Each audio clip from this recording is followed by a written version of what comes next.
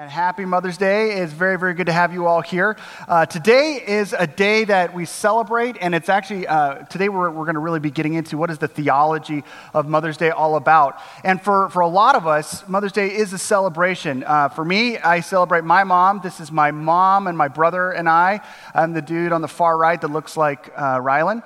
And plotting right there already just mischief and how I'm going to hit my brother with that Easter pail. My mom is a saint. She is Saint Jeanette McFadden. She's a saint because she's had to deal with my dad, and she's had to deal with 5 kids where I'm the eldest. And so my mom is like the Mother Teresa of patience.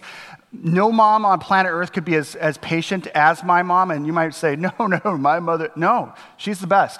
And so you have to understand that just from the get-go. And so for some of us, we come into Mother's Day and we're looking back and we're like, man, I love my mom and she was great. And others are like, now I'm a mom and it's kind of freaky weird and it's bananas as far as how crazy town it is. And my sister-in-law, Amy, my brother Nathan's wife, she posted this, and I just love this. She said, never thought I'd be the mother who'd be at peace with my child screaming at me in Target because she continually disobeyed and didn't earn the cake pop. But there I was, smiling at my fellow shoppers with my head held high. I love that. Mother's Day is a very, very important day. And honestly, there's not a whole lot of passages that you jump over to and say, this is the passage to preach on. But today, I think we have it, and it's in 1 Peter. If you've got your Bibles, feel free to open to 1 Peter chapter 2, verses 9 through 10. We're going to read this together, so if you'd go ahead and stand. This is Peter speaking. And again, if you've been tracking with us as we've been going through the story, a couple weeks back, Peter is the guy who should be disqualified, but Jesus qualified him anyway. He should have been fired, but Jesus instead promoted him. So this is the guy, and all these years later, now he's writing this letter to this church. He says, but you are a chosen people, a royal priesthood, a holy nation, God's special possession, that you may declare the praises of him who called you out of darkness into his wonderful life. Once you were not a people, but now you are the people of God. Once you had not received mercy, but now you have received mercy. This is the word of the Lord. Please be seated. Mother's Day is something that a lot of us, as I said, come in with a massive amount of celebration. However, we would be absolutely remiss if we did not acknowledge the fact that when we come into Mother's Day, it is a very painful thing for a lot of women. Actually, not even just women, a lot of people in general. Just all across the board, Mother's Day has a lot of baggage in it, has a lot of difficulty in it, because of the fact that we look through different sets of windows that define for us reality. In fact, I'd make the point that the window we've observed the world through changes everything. And today we're going to be talking about Mother's Day and the theology of motherhood through 4 windows. If you're a woman here in this room today, and even some men on some of these windows, this perhaps is the window that you choose to view reality through. When I was growing up in La Crescenta, California, on El Caminito Street, it was a cul-de-sac. And I remember we had this tiny little house, but we had this massive window. And in the window, you could just see, and through the magnolia tree, you could see all the kids playing. You could see moms coming home from work. You could see moms beating my friends for things that they had done earlier in the day. And it was like a window, and windows are great because when you're looking through a window, it's reality. You never are like, that's not even true. I mean, you do that when you're watching the television or whatever, but you're not like, you never look through a window and say, I just don't know if I believe this. Because you believe it is reality. The window you observe the world through, it defines and informs every bit of your reality.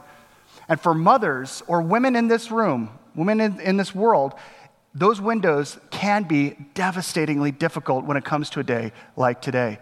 The first window that a lot of people view Mother's Day through is I wish I were a mom window. That's the first window. This is the window that many people come into Mother's Day and they say, you know what? This is one of the hardest days for me because of the fact that this day reminds me of the fact that I am not a mom. Perhaps for you, it's because you're like, I desperately want to find a spouse. I want to find a husband. I want to be able to start a family. And this is the day that reminds me that hasn't happened. And as much as I'm excited to wish my mom happy Mother's Day, I know that the follow-up question is, when is this going to happen for you? And so for me, looking through this window, if this is your context, this is painful because the reality I'm viewing the world through is that of absence. I have not yet arrived. It seems like even people at my church, they're more valuable if they have a kid.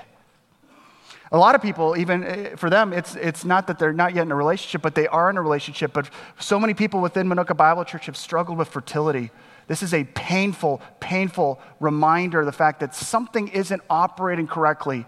Like we're in a relationship, we're married, and yet what seems to come so easy, even accidentally to others, can't seem to work with us, and the stress and the weight and the burden of what this is imposed upon your relationship, let alone your own psyche, is so difficult. Mother's Day can be so difficult when you're looking through the window of, I just wish I was a mom. For others, coming into Mother's Day is difficult because they're short on resources. I'm a mom without resources. Perhaps the window that you're looking through from this angle is one of, I'm a single mom. I look at other people, and when I'm looking through the window, I see families that are intact, and they must have it all together. And I don't have that. I don't have the luxury of having a spouse or someone who can help me out. Or maybe you do, but they're not stepping up to the plate. And so all of a sudden you're looking out of the window and you're saying, I'm short on resources because my husband is not there for me. Or perhaps my husband has passed away. Or perhaps the short on resource that I'm looking through is the fact that right now finances are so tight. I can't see the world without looking through the fact that I am a mom trying to make this work, and it's so tough. And I look out at other people and what they're doing and the vacations that they take, the pictures with their families that they have, and I just feel condemned and judged, even when they haven't said anything. And just when I'm feeling good about myself, I look at Facebook and I'm right back at it. Seems like every mom is Pinterest ready for motherhood, and I'm not. That can make Mother's Day incredibly difficult. The third window is not being short on anything, it's having too much of something. Not short on resources, but too much regret. A lot of moms come into this day playing back the record player, the recording of all of the failures that they've had in their motherhood. Mother's Day is kind of like, I know that a lot of people champion moms, but this is just not me. There's things that I should have said that I never said. There's things that I should have never said, but I did. There's things that I should have never done, but I did. There's other things that I should have done, but I just never stepped up and did it. And so for Mother's Day, a lot of times it's a condemnation and just like a judgment, because I'm looking out on the fact that I have not done this well, or I've made mistakes that I wish I could go back on. And if you're someone that's an empty nester, sometimes this window is equally difficult. Your kids are done. Because, again, a lot of us who are raising kids right now, we see the finish line as like, 18, bye-bye, adios. And then our work is done. No. And for moms, a lot of times, you realize that the thing that makes this so painful is that you're still reflecting on looking through the window of your perfection or lack thereof as a parent. And every time your child falls, your adult child fails, it's on you. You ask yourself the question, is there something that I should have done differently? Did we mess up here? Is this, every time they make a mistake or they make a decision that's off the grid or self-destructive, you impose it upon yourself. And it's so difficult not to look at the world outside of looking through the window of regret. This is actually a window that impacts more than just moms right now, because every mom in this room had a mom, and she wasn't perfect. And every individual in this room, men or women, we've all had moms who probably, if they had the opportunity, would say, there is regret that I have on how I talked to you. There's regret on some of the things I did. And we walk with the impact of those regrets. And for you, it might be one of those things where you're like, man, it'd be awesome if I could say Mother's Day is the best. But it's really difficult with the childhood that I grew up with. Tara and Joe Buchanan, they go to our church, and Tara blogs, and she was so awesomely honest in a recent blog where she said, she talked about how Mother's Day is always really, really rough for Joe. If you don't know Joe's story, just incredibly, incredibly painful story. Motherhood to him was a constant communication of the fact that he's worthless and not loved. And so oddly enough, or maybe not so oddly enough, every year around this time, right around when May starts to come closer and closer, they get tense with each other. And all of a sudden, Joe starts to get more stressed out and more on the level of just being shorter in patience and out of nowhere. And Tara blogged about how this happened at one point and what took place. She writes, he could feel it sneaking up on him again. Mother's Day was coming. The reminder of the hurt and the loss he suffered through as a child. Joe describes it as missing a limb that he never had. Joe chose to be vulnerable with me that night, sharing the wounds that reopen this time of year without fail. I remember sitting in the dark with him that night as he broke down and asked me, what's wrong with me? I'm a 40-year-old man, and I still can't get through a Mother's Day. This stuff happened decades ago. Shouldn't I be over it by now? Why does it still hurt so much? You must think I'm an idiot. Why can't I man up and not let this bother me? For many of us, Mother's Day is something that's not pure celebration. It's looking through a window of regret for the way things were in contrast with the way they should have been. And for some of us, we look through the window of loss. Mother's Day is so painful because we're without mom. For you, this may be one of the first years that your mom isn't here with you. You can't make that phone call. You can't send that Hallmark card. You can't show up for dinner.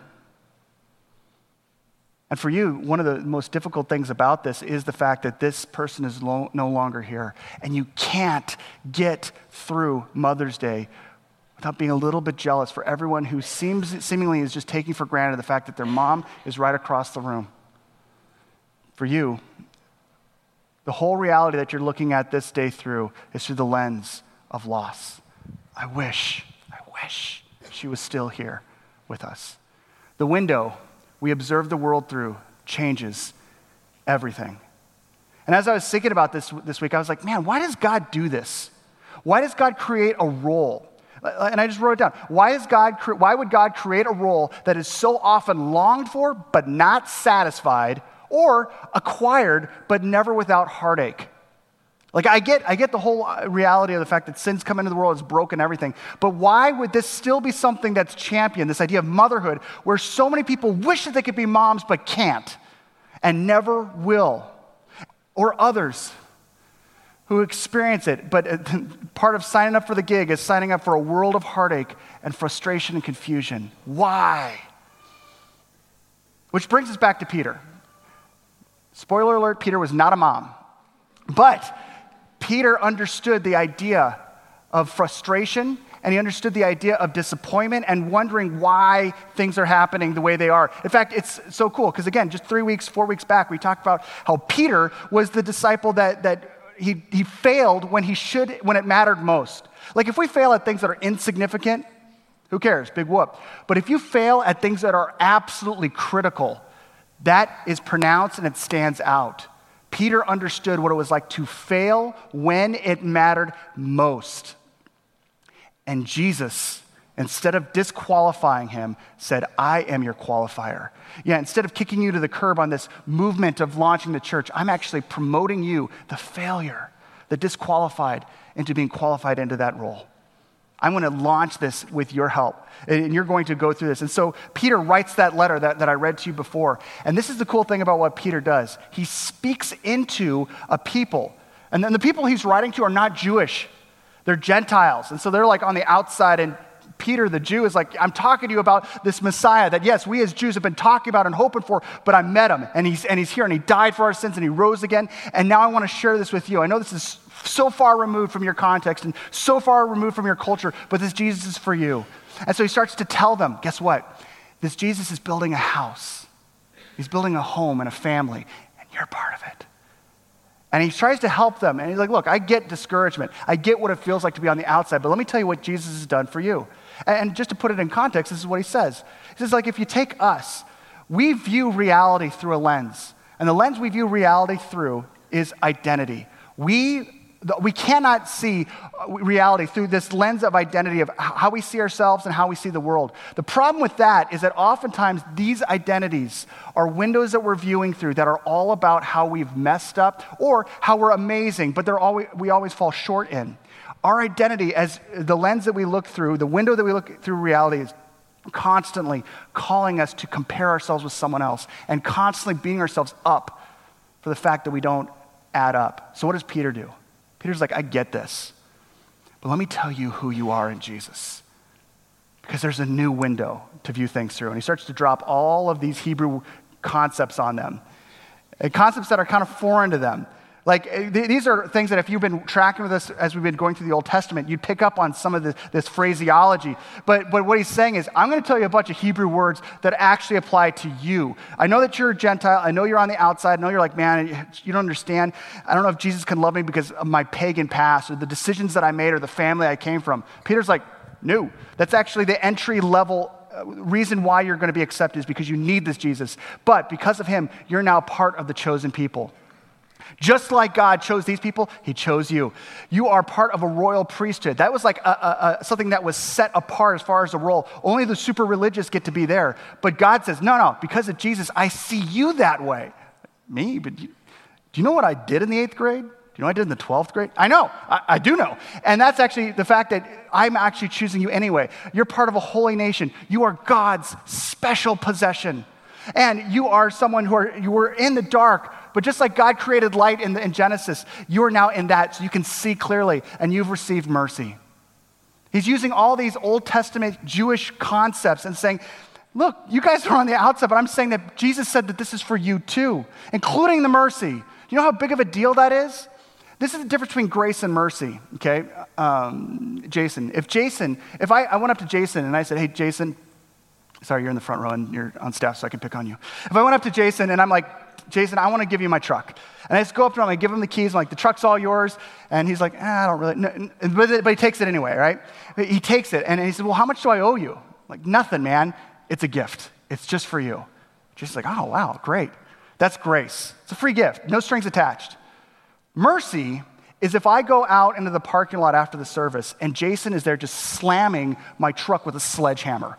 And he's breaking the windshield. Every panel he has smashed in. He's like, I hate you, Errol. The sermon was stupid. You're a dumb bot. He keeps on going, right? And he's just like smashing the whole truck in. I'm like, what are you doing? And he's like, and he just keeps looking at me. And he keeps on slamming it. He's messed up. He's over and over again. And all of a sudden he gets done and he drops it.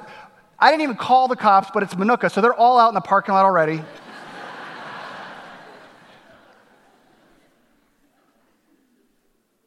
Chief Justin is here, and he's like, so we're pressing charges, right? I mean, you better just figure out how much it's going to cost because Jason owes you that. He owes you a new truck, and you should press charges against him. But I stop, and I look at Jason, I look at my smashed up truck, and I say, Jason, you do owe me a new truck, and I should press charges, but I'm not. I'm going to buy a new truck for myself. You don't owe me a dime. You deserve punishment. You deserve to pay this back. But I'm not going to have you pay it back. That's mercy. Mercy is not getting what you deserve. And Peter says, in Christ, that's what we have. That's the window we're looking through. If we want to just update that just a little bit, we can just put it this way. Our reality is we're not just looking through the identity of our disappointments and how our failures. We're actually looking through the fact that even though God knows me, God chose me. God knows you better than your spouse. He knows you better than your mom. He knows you better than your grandmother. He knows you better than your girlfriend or boyfriend. He knows all the junk on you, and yet he still chooses you. That's mind-blowing. Everyone else, we feel like we have to ramp up the best foot forward to impress, not God. He knows how messed up we are, and he loves us anyway. He chose us anyway. We're a child of God, which means that if today you're like, man, Mother's Day is great. I could write books about how awesome my mom is. I could write Hallmark cards because my mom was just the best. Sweet, awesome. Or if you're like, man, Mom's Day is a day where I get around the campfire, I bring the kids, and I want to tell them how, the horror stories of my upbringing because they were so bad. Regardless of what kind of mom you had, Your ultimate identity as a kid is God's kid. So you're a child of God first and foremost. Your context of how you grew up, your mom or your dad, that matters for sure. But your ultimate identifier is the fact that you're God's kid. You are forgiven and you are not alone. You're part of a holy nation. You're sought out by God. And this is huge. Like Naomi, like if Naomi was at a concert, like I'm not going to ask you which, but just pretend you got it in your head. She's at this concert and she's so excited. She's been saving up for the tickets. Her parents gave her the tickets for her birthday and she's at the concert. And in the middle of one of the songs, like the best song, the lead singer stops and the whole band comes down to a lull. And they're just vamping a little bit. Like you can hear the music in the background, but he just gets up to the mic and says, I just need to stop and just say, Naomi, I know you don't know me. It kind of rhymes. But I wanted to tell you, I just think you're amazing. And then they jump right back into the chorus. She would be freaking out. Like she would be like, that would be what she'd be telling people. She'd be telling her grandkids about that one. And then he said, Naomi. She'd be so, why? Because the lead singer of the band stopped everything and sought her out. And Peter's saying that's what God does with us. Do you realize that? You are sought out. God didn't just go through like a yellow page, Naomi. He sought her out. He sought you out if you're in him. You can see clearly now. You were once in the darkness, but now you have the ability to have a different perspective. And you won't get, just like Jason, you won't get the punishment you deserve. Now this is huge because when we see this, all of a sudden we recognize that the more that we understand that to be true, it does something with all the disappointment of our identity, the comparison game that we have. It causes that to disappear. Not completely. I mean, it's always going to keep on reoccurring in our life, but we get a chance to say, I've got a better window to look through. And if I wanted to summarize it, I could say it this way. The window I look through to see what reality is, to help me judge what reality is the gospel. The good news that God saw me just as I was, as messed up as I was, and he loved me anyway. And he sent Jesus. And because of that, I am living restored. Amen? And so the cool thing with that is this. All of a sudden, we recognize that to the degree that we let the gospel be the window that we view our life through, motherhood, if you're a mom or you're a lady that's not a mom, motherhood will position you closer to Jesus. To the degree you allow that to be the window, the more that you allow the gospel to be the window you view reality, motherhood itself will position you closer to Jesus. Let me tell you what I mean. You come back to this window, the window that says my identity is being a mom, and I'm not. And if that's your reality, where this is the only thing I'm looking through, every day is a comparison game. Every person's post that they're having a kid or a baby shower, or your friend from college is like, I'm having a baby, number 15, whoop, whoop. And you're just like, I want to kill her. No longer is this frame, this window, the way that you view the world. Why? Because of the gospel. The gospel informs you that you are so valuable by God, nothing can add to that. You having a child or not having a child does not dictate your worth. You are valuable and you have a role right now. Craig Groeschel put it this way, don't let comparison kill your calling. Don't let comparison. When you're working, because if the gospel is instead, you trade out this window and you put the gospel in, all of a sudden you're looking through the reality of how Jesus looks at you. That allows you to have the most aware eyes. You're not just deflecting your eyes from people who are celebrating motherhood. You can actually look at it straight in the face and say, yep, I wish that was me. It's not. Does that make me sad? It does. Does it destroy me? No. Because I am so worthy because Jesus made me worthy. That I know I've got a role right now. I'm not going to let comparison kill that.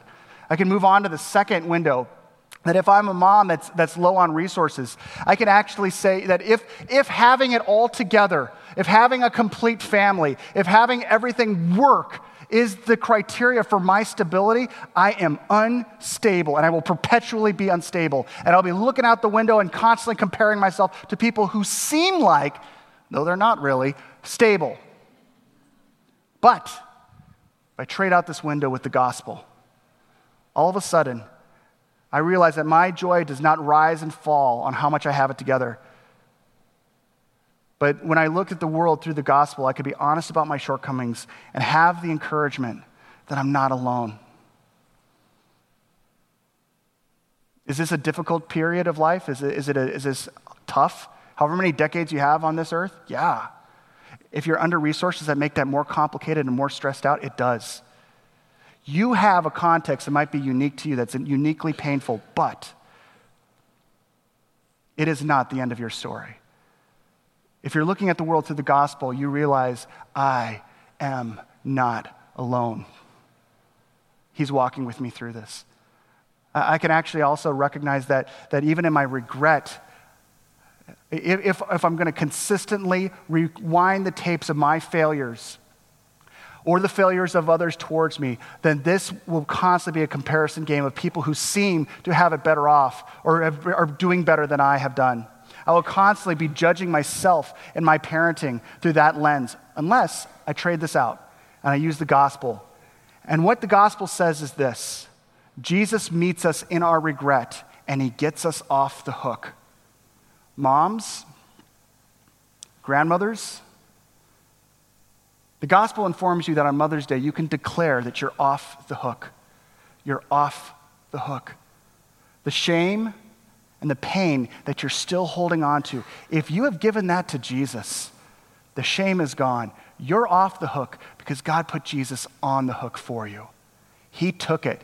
He paid for it, which means that you can honestly look at the mistakes that you've made and you could own them. Yep, that happened. I should not have said that, and I shouldn't have done that. And this may actually handicap my relationship with this child, but it's not the end, because God has forgiven me. And now, because I understand that I've got the forgiveness and liberty from God, I can look out this window and recognize that I can actually step in and take steps of healing and hope. I can actually step into apologizing to people that I need to apologize for. For those of you that are kids, that you've grown up and you've got this regret from the fact that your mom made mistakes with you, you could actually look out the lens of the gospel as well. And you could say, you know what, this Mother's Day, I can actually make a phone call. I can actually tell my mom I love her. Even though there's been drama and distance between us, I can actually do something where I extend to my mom the mercy, not getting what she deserves, that Jesus gave to me. Is that easy? Nope. Does it feel right? Nope. Does it feel justified? Absolutely not. Until you look through the window of the gospel, and then even the regrets come into full focus, and we recognize that God's got more life for you. For those of us that look out the lens of missing mom, let me just go ahead and advance that. And your mom, this is a period of time where, again, you realize, yeah, that's great, but the gospel isn't going to bring mom back. You're right. But it does change the way that we mourn. Should we mourn on Mother's Day and Christmas and her birthday when mom or grandmother is gone, and we just the reality of the fact that they're gone comes back into full focus? Absolutely. But Scripture says that if because of the gospel we mourn differently, we mourn with perspective. If the person that has been lost, if their faith was in Jesus, then they too have been impacted by the gospel. And one day, if you're in him, you will see them again. And the amount of time that's on this planet is going to look like a fraction compared to that. And folks, even if she wasn't in the Lord, the reality of Scripture lets us know that the gospel informs us that God transitions even the worst mourning and the worst loss into something that we have perspective on because of the gospel. That's something that we can actually walk in. The truth is that, it's not advancing, is it?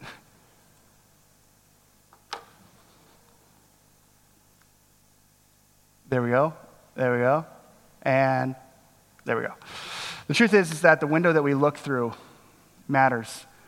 And this is the thing that I want to impress upon you. Today is a day where maybe you've got some big plans. Maybe you're going to your mom's house, or you're the mom that everyone's coming to your house. And it's like, yay, it's Mother's Day, now cook for us. And you're like, great.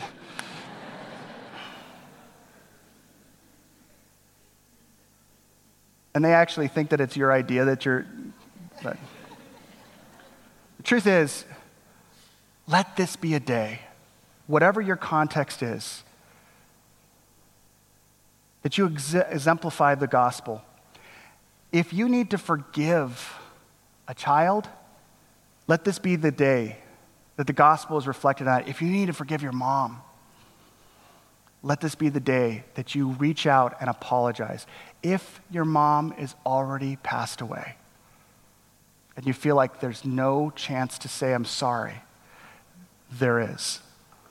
Because even though you can't speak to this person face to face and you're not communicating with them, there's something about in your own heart saying, I forgive my mom. I forgive her. I'm not going to hold this against her anymore. I'm not going to be running against the ghost of this in my past where even though she's gone, I'm still dragging it through my life. Mother's Day for you can be a liberation into the reality of what God has accomplished for you. Don't let comparison kill your calling. Trade out each of these identifiers and instead let the gospel be the lens and the window that we view our world through, and you will see what God is calling you into each and every day, starting today. Amen? Amen. Let's stand for prayer. Lord God, we thank you so much for the fact that you did come up with the concept of motherhood. It's something I know that I don't completely understand. It's unique and different from fatherhood. There's something unique about how you've wired moms to operate and think. And God, all of us in here, all of us are short on the tools necessary to do this perfectly. But God, I thank you so much for your patience and your forgiveness and your ability to help us hit the reset button with you and then step into looking at everything differently because we're viewing it through the lens of the good news of what you've accomplished for us. God, I pray for today that those who are hurting, who feel loss, will experience that morning through a new lens, a new window. For those of us, God, that need to step up and step in with words that need to have been said a long time ago of encouragement, of forgiveness, of restoration, let today be the day that we do so. And God, for all of us, God, I pray that you help us move closer and closer to you, Jesus. Through things we celebrate, through things we mourn, that we realize that you are walking with us through each. I will give you the thanks for it. It's in Jesus' name we pray, and all God's people said, amen. Make sure you hit the photo booth on your way out. See you next week.